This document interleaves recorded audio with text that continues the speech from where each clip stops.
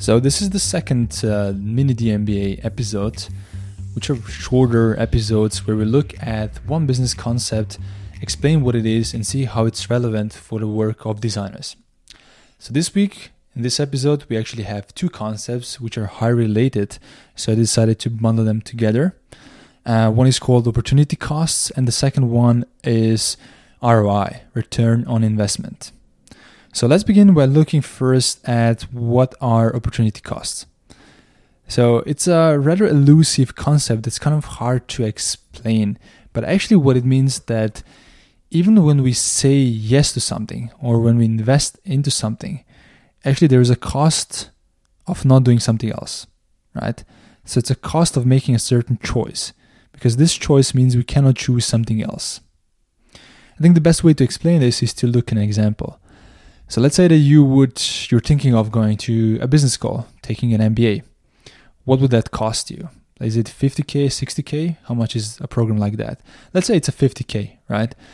So it's a 50K program, but it also costs you to live there, right? You need accommodation in the city. So let's say this is additional 20K, and then you need another 10 for books, materials, food, etc. So at the end, this costs you 80K in a year. So what the opportunity cost is saying is basically, this is not the only cost you're having. By saying yes to taking this MBA course, you're actually also not being employed. You're not getting a salary. And in this case, you could be maybe making 100 or 150K.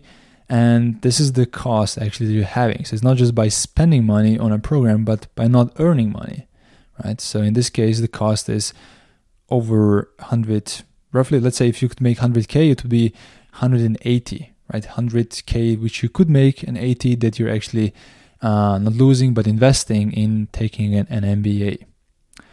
Another example is buying a home, right? Let's say that you use all the cash that you have at your disposal. You even take a loan. You cannot get more loan for other stuff. So by buying a house, you're actually committing to this one investment. And let's say 5 years down the line, you have your own idea for a business, and now you can't invest in this business because you cannot get a loan, you didn't have any cash. So this is the opportunity cost of you buying a house. You cannot now invest in your business and even in other things, stocks, bonds, etc. This is maybe a concept that's very intuitive to freelancers. For example, if a friend comes over and says, hey, can you actually help me with this project? It's gonna take you a month, and sorry, but I can't pay you the full price. Can you do it for 50% off? So as a freelancer, you immediately recognize the fact that actually, if you say yes to your friend, you're not going to be able to charge your full price, the 100% to a bigger company. And by that, you basically have this opportunity cost. So this type of opportunity costs are basically all around us. How we invest our money, how we distribute our time, etc. And it's easy basically to get too bogged down by it, trying to always analyze or overanalyze everything and just paralyze yourself. So basically the best thing you can do is to look at all the choices that you have out there and basically analyzing what you currently know about them. And a really good concept to do that is ROI, or return on investment. So basically return on investment tells you how well is your investment doing. So for example, if I have invested 1,000 euros or dollars into certain stock, and then a year later I sell it for 1,500, I made a $500 or euros profit. So the ROI is 50%, because the way ROI is calculated is by dividing the profit or the return with the investment. So this means that ROI is a great tool for comparing different investments. I could look, okay, in this investment I need to invest 2K, but I get 10%. And in this investment, I need to invest 1K, but I get 5%. Which one is better? And then you can compare these two and see which one makes sense more for your personal situation.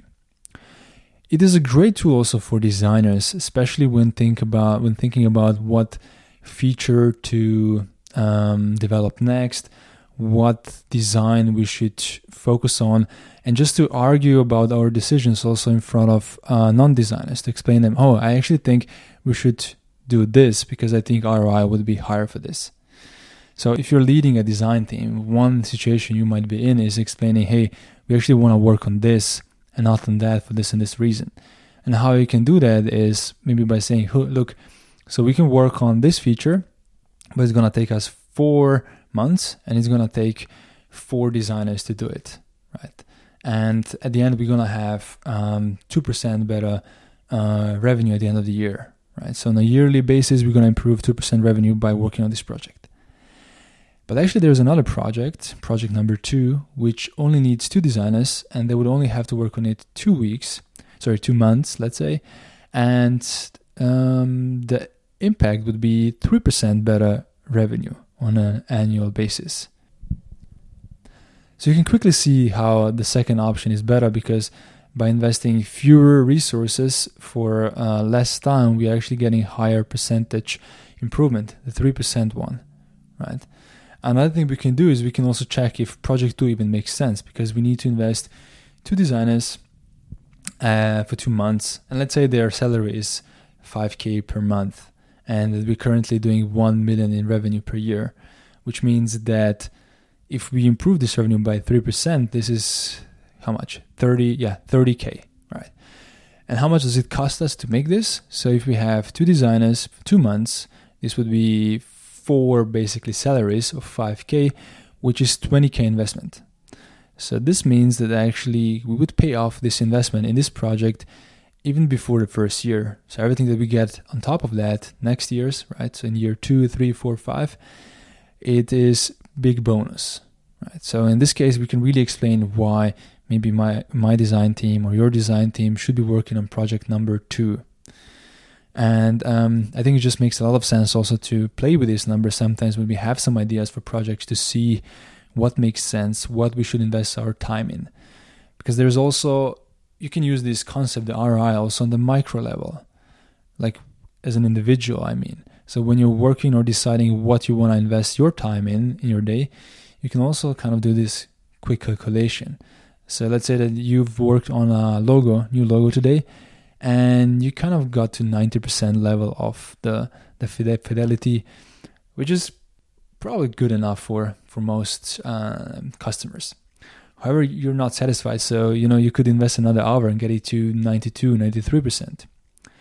On the other side, instead of investing this 1 hour into improving your logo, what you could do is actually invest that 1 hour into creating a new, let's say, email sequence for your email list that would actually have a really nice journey that takes them on basically explaining what you guys offer, what are products that you offer, and by that maybe increase your revenue by much higher margin than by just investing in logo. So you see basically how these two concepts are highly related, the opportunity cost and ROI. So opportunity cost meaning that we look at different alternatives that we have, and basically understanding that by making certain choice, we are saying no to other things. And then ROI, which helps us calculate these different alternatives and see which one makes the most sense. There's just one caveat, which is ROI is just a guess. It's based on our assumptions. It's based on some probably educated assumptions, but it's still a better tool. I mean, it's better to have this tool than basically do nothing.